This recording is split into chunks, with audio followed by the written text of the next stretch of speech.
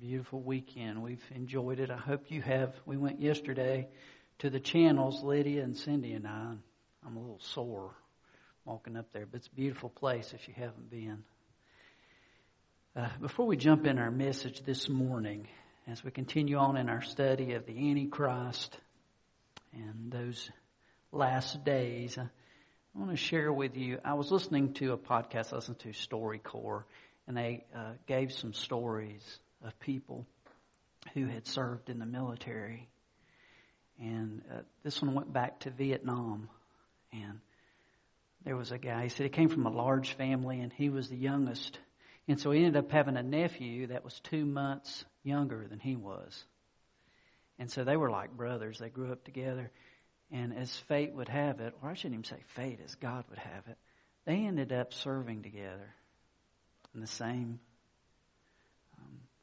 group of soldiers. And his nephew desperately, and he said, I just can't deal with this. I want to go home. And he said he would listen to his struggles and he would pray with him.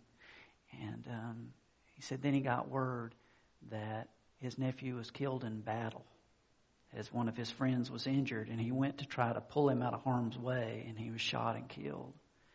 And he said he went to the funeral of his nephew, and he stood there, and through a set of circumstances due to this, he was discharged. But he said he stood there and, and he had on his uniform and he went through the motions. And he thought, I get to go home because my nephew died.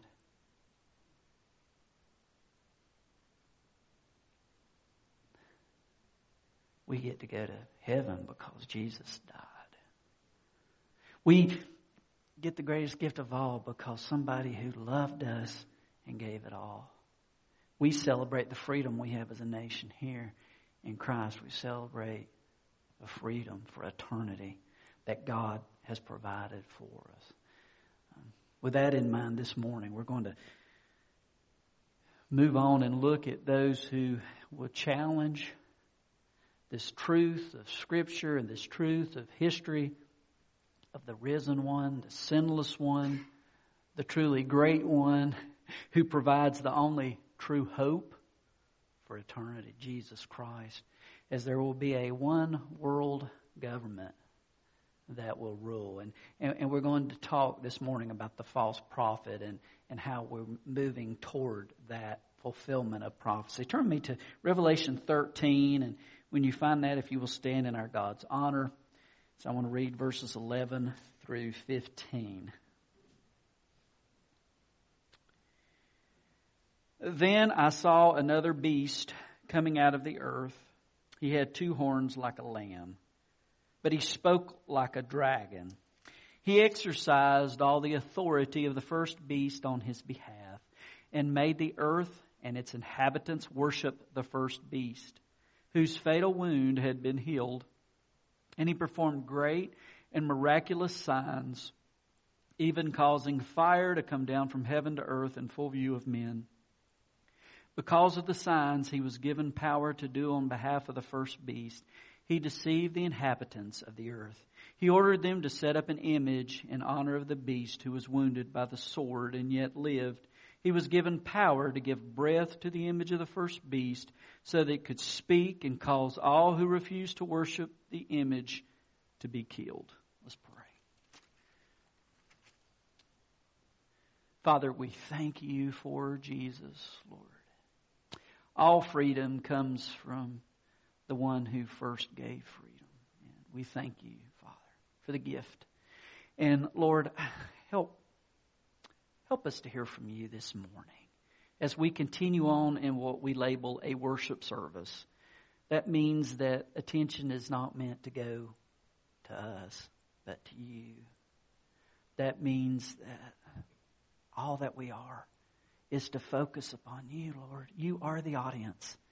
So I pray, Father, that we would continue to look to you in this time that is set aside for you.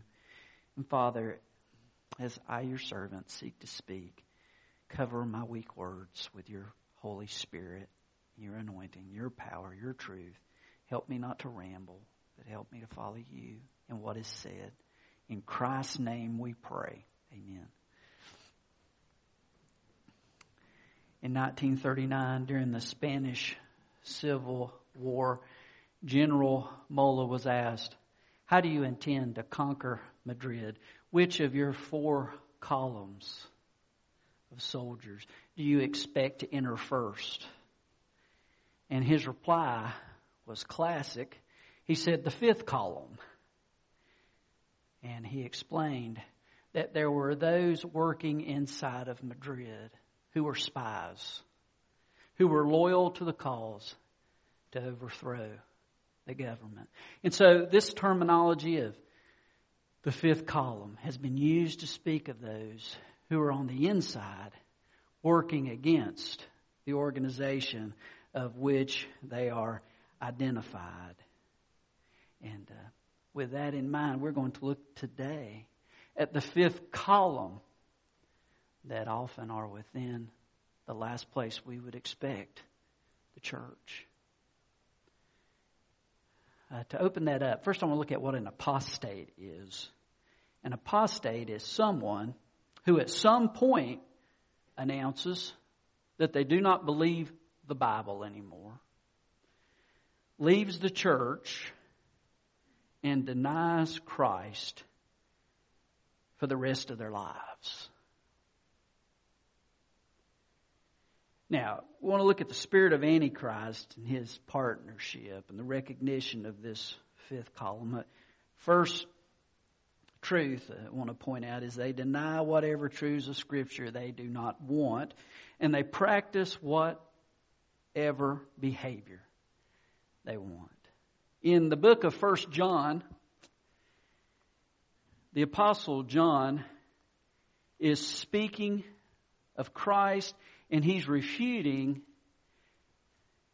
a false teaching of that day known as Gnosticism.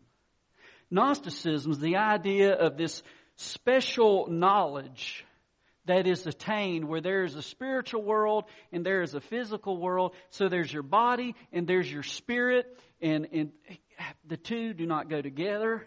And so the idea was that in order to attain the full understanding of God, it was just in the spiritual realm, not the body. So you either torture your body into submission, or you just do whatever you want to do that feels good, because it's not about the body anyway, it's about the spirit.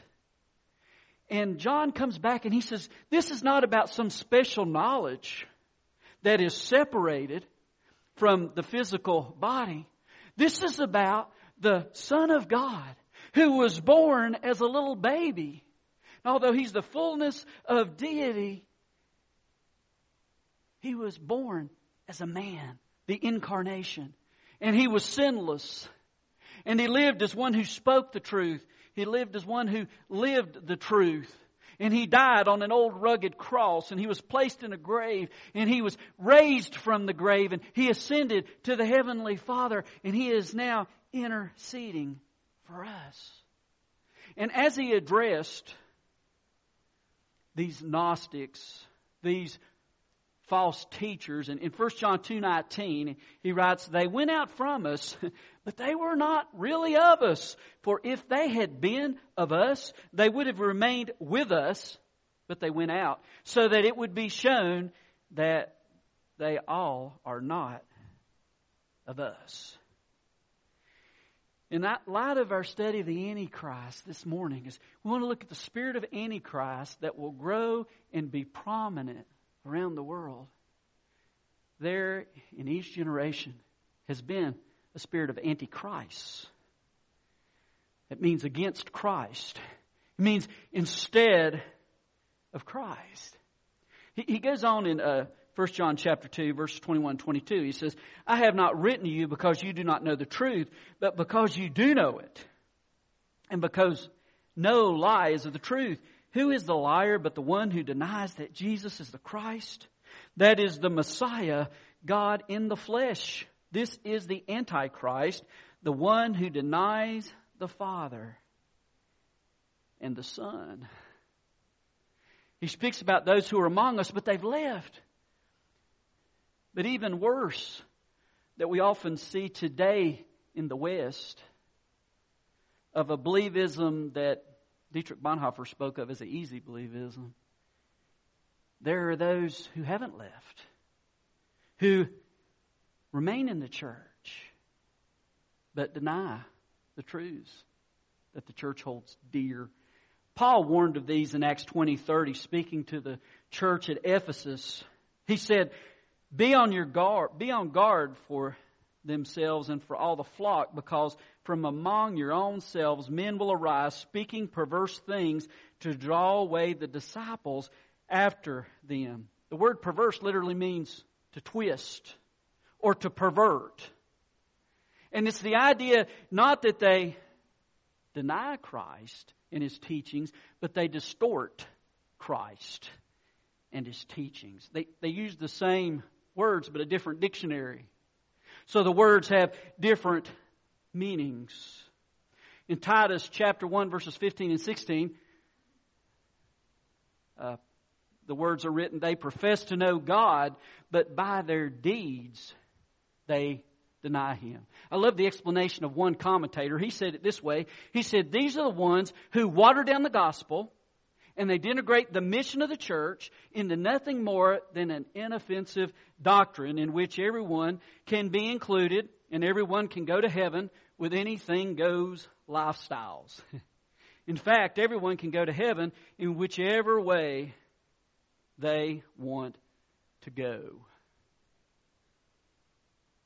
This is the first step toward what will be a one world government, a one world religion. Well, there will be an acceptance of every religion as long as no religion excludes the validity of another religion.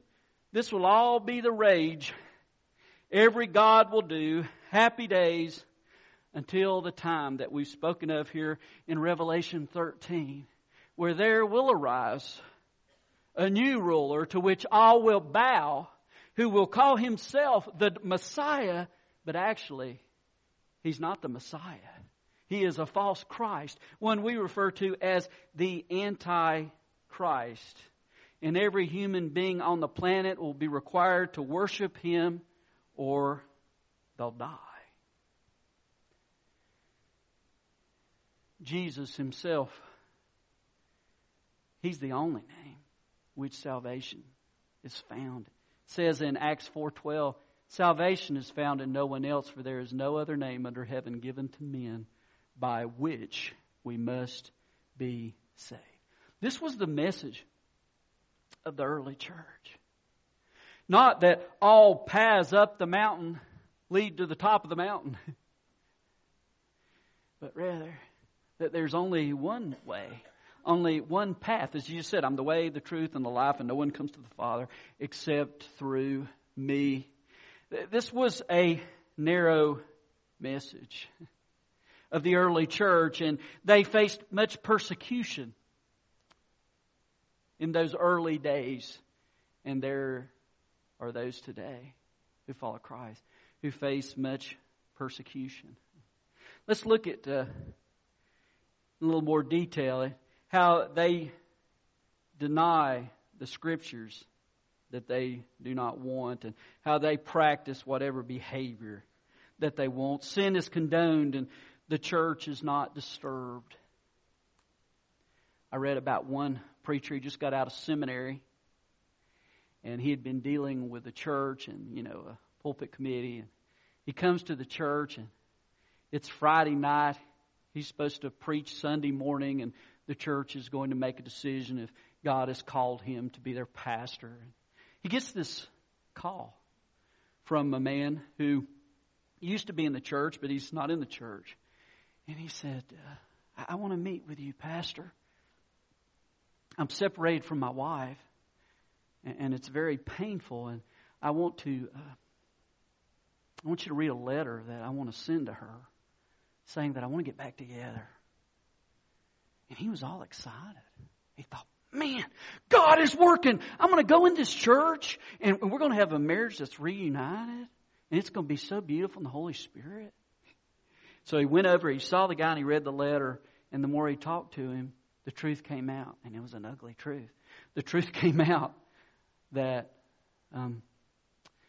this man's wife was still in the church, and she was living with a man who was a leader in the church, and that man happened to be the leader of the pastor search committee. Ouch. Behavior does count. Doctrine does matter. And yet we see in many churches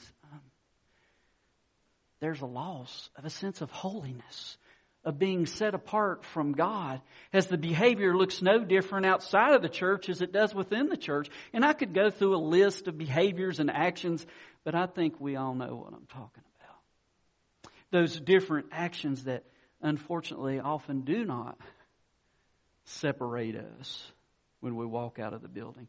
That's apostate behavior. That's apostate belief. It's a distortion of what God demands. You see, an apostate assembly, an apostate people, they do not outright deny Jesus Christ, but they deny who Jesus is. That He's the Savior of the world, that He's the Lord of all, that He's the resurrected one, and that the Scriptures are holy and set apart to reveal God to us. They deny the truths of Scripture. They deny that hell is a real place, or many times that heaven is a real place. They deny the exclusivity of God in Christ Jesus. It's nothing new. In the days of the Scriptures, there was Gnosticism. Today we have a group of leaders who, in trying to decide and figure out the truths of Scriptures, have placed Scripture aside. Henry Nouwen, a prominent Catholic theologian, whose writings started a movement that we know today as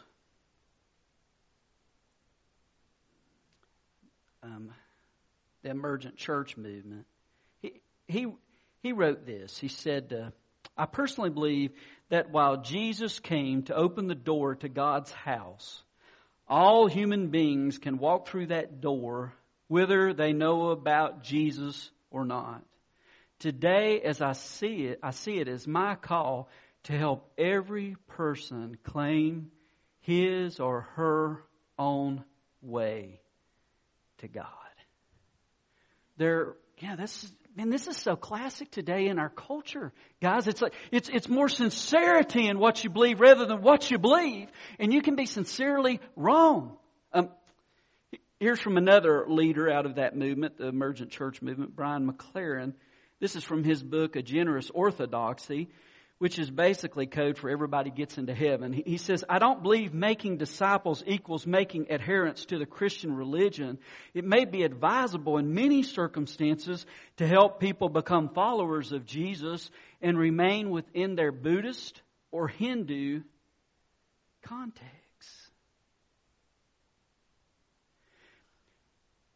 Jesus transforms us. He doesn't leave us as He finds us. He changes us. It says, if any man is in Christ, he's a new creation. The old is gone, the new has come. And that's found only in Christ. It's not found in other paths. It's not found in other names. It's found in Him. Matter of fact, Jesus had a very different message.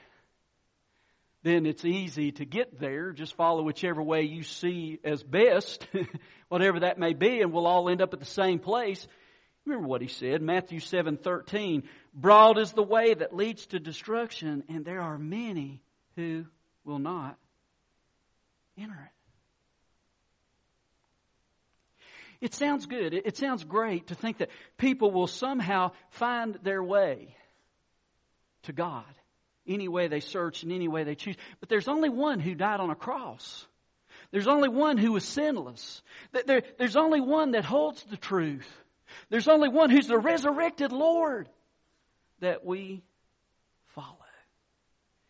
And as it gets closer and closer to those last days, as it gets closer and closer to the leader who will appear, that world leader we call the Antichrist, there will be more and more who have this idea of there is no such thing as a dominant truth or a dominant religion, as he prepares for all to come under his leadership, under his worship. Matter of fact, as we read through Revelation, we see in a matter of 3 years or less, they will worship him alone as the one who has the answers, as the one to follow. Listen to Paul's warning in 2 Corinthians 11:13 through 15. For such men are false apostles, deceitful workers, disguising themselves as apostles of Christ. No wonder, for even Satan disguises himself as an angel of light. Therefore, it is not surprising, even if his servants also disguise themselves as servants of righteousness, whose end will be according to their deeds. How will so many be deceived? How will so many snooze when they should be awake? Well, when you don't believe in anything, there's nothing in which to believe that makes you an easy target. Now, I had to share all that before I even got into the text, because I believe this is such a prevalent problem today. If we miss Christ, we miss it all. That's why we gather. It's for Christ, not merely ourselves. So let's look at our text. Here I am. It's almost 12, but I'm finally to my text. 13:11. Then I saw another beast coming out of the earth. He had 2 horns like a lamb, but he spoke like a dragon. This is not the same beast. The first beast that we have studied is the Antichrist, who the one who wants to take the place of Christ. This is another beast who is the false prophet. He is the one who promotes the Antichrist. He is the one who teaches about the Antichrist. This second beast. In Revelation 19, as it talks about the word land here, that he came out, coming out of the earth, this word earth. It's used for the translated land in Matthew 2:6, land of Judah. In verse 20 of Matthew 2, the land of Israel. A word speaking of a section of the earth. And for this reason, coming out of the Mediterranean, there are those who have speculated this false prophet is going to be a Jew. We think, well, that's strange. Why would that be? And a few years ago, this is from an interview from the chief rabbi in Israel. He said, "My dream is to create a united religious nation." This rabbi went on to explain that since Abraham's the father of all 3 monotheistic religions that are embraced by the majority of the world's population, Islam, Judaism, and Christianity, this connection should begin a dialogue of peace.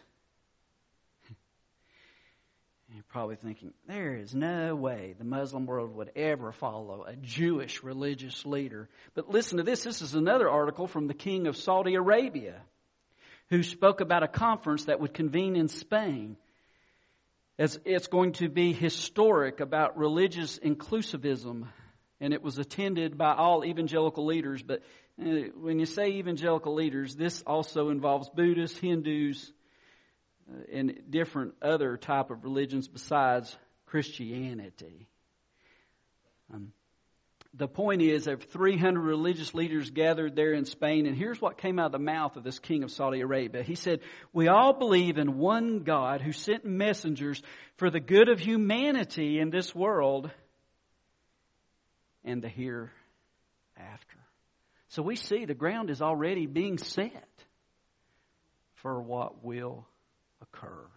Notice what it says in the next part of verse 11. He had 2 horns like a lamb, and he spoke as a dragon.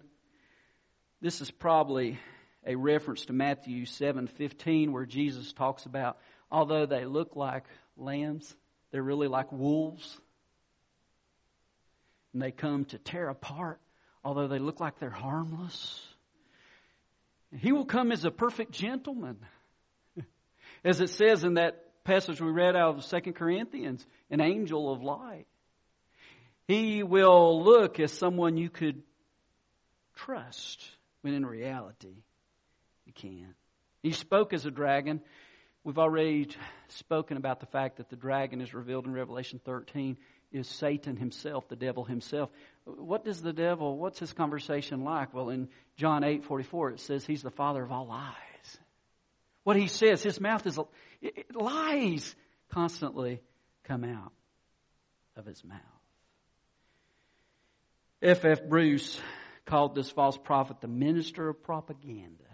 Now, let me move through here. I will look at his primary objective, the passion of this anti-spirit. Look at verse 12.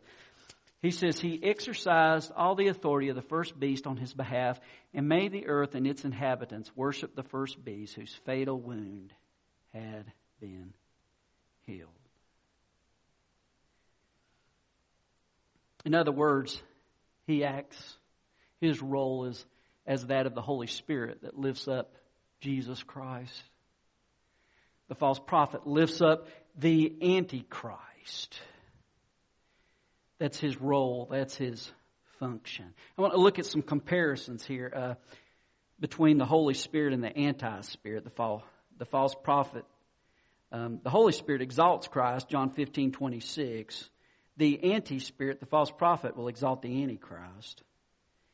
The Holy Spirit reveals divine revelation, John 16:13. The anti-spirit, false prophet, will be an instrument of satanic revelation. The Holy Spirit seals believers to God forever, 1 John 3:24.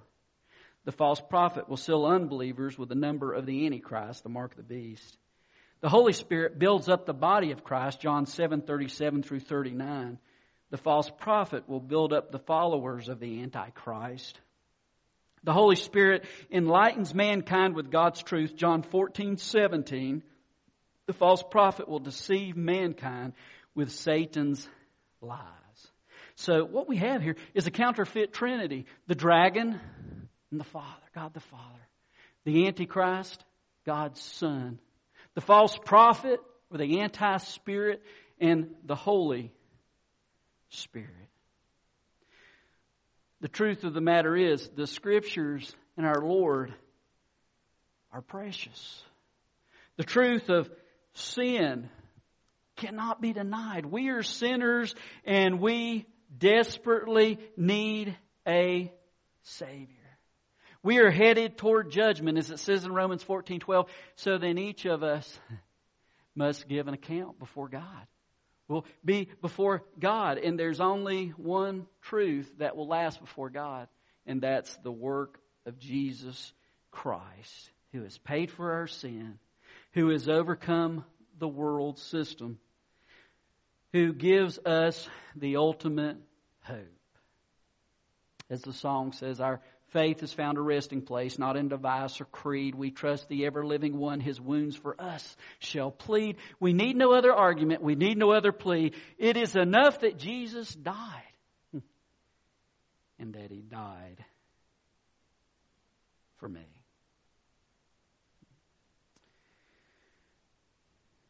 You see, there are those that miss the mark. But there's nothing sadder than missing Christ. Not a distortion, but doctrine that is true.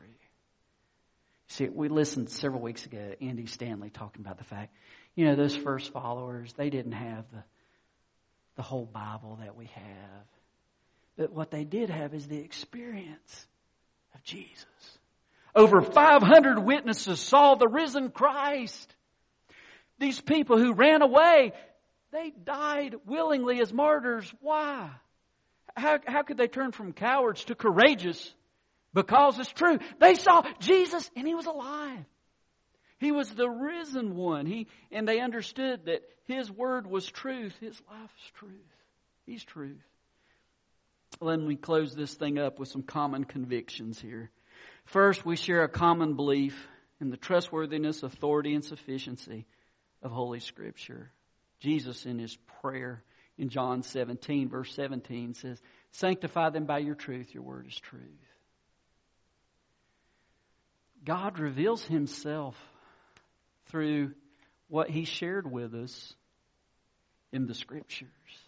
Sanctify them by your truth. Set them aside. Set them apart. Your word is truth. comes from God's mouth, God's heart. Second, we share a common conviction that the gospel is powerful to save. You see, without a doubt, if there was another way for salvation to be given, it'd be something besides the cross. To be willing to let your one and only Son die in what was the most barbaric way of suffering in that day. There had to be another way. But the truth was there wasn't, because sin demanded a holy sacrifice, a lamb without spot or blemish, and He was the Lamb of God. He was the one, the only one, that could ultimately pay the price. Third, we share a common devotion to the fellowship of believers. There is a connection that God brings among His people that comes because although we're diverse, although we have different interests, although there are, we make different amount of money and we have different backgrounds, all of that, what we do share is that once I was lost, now I am found.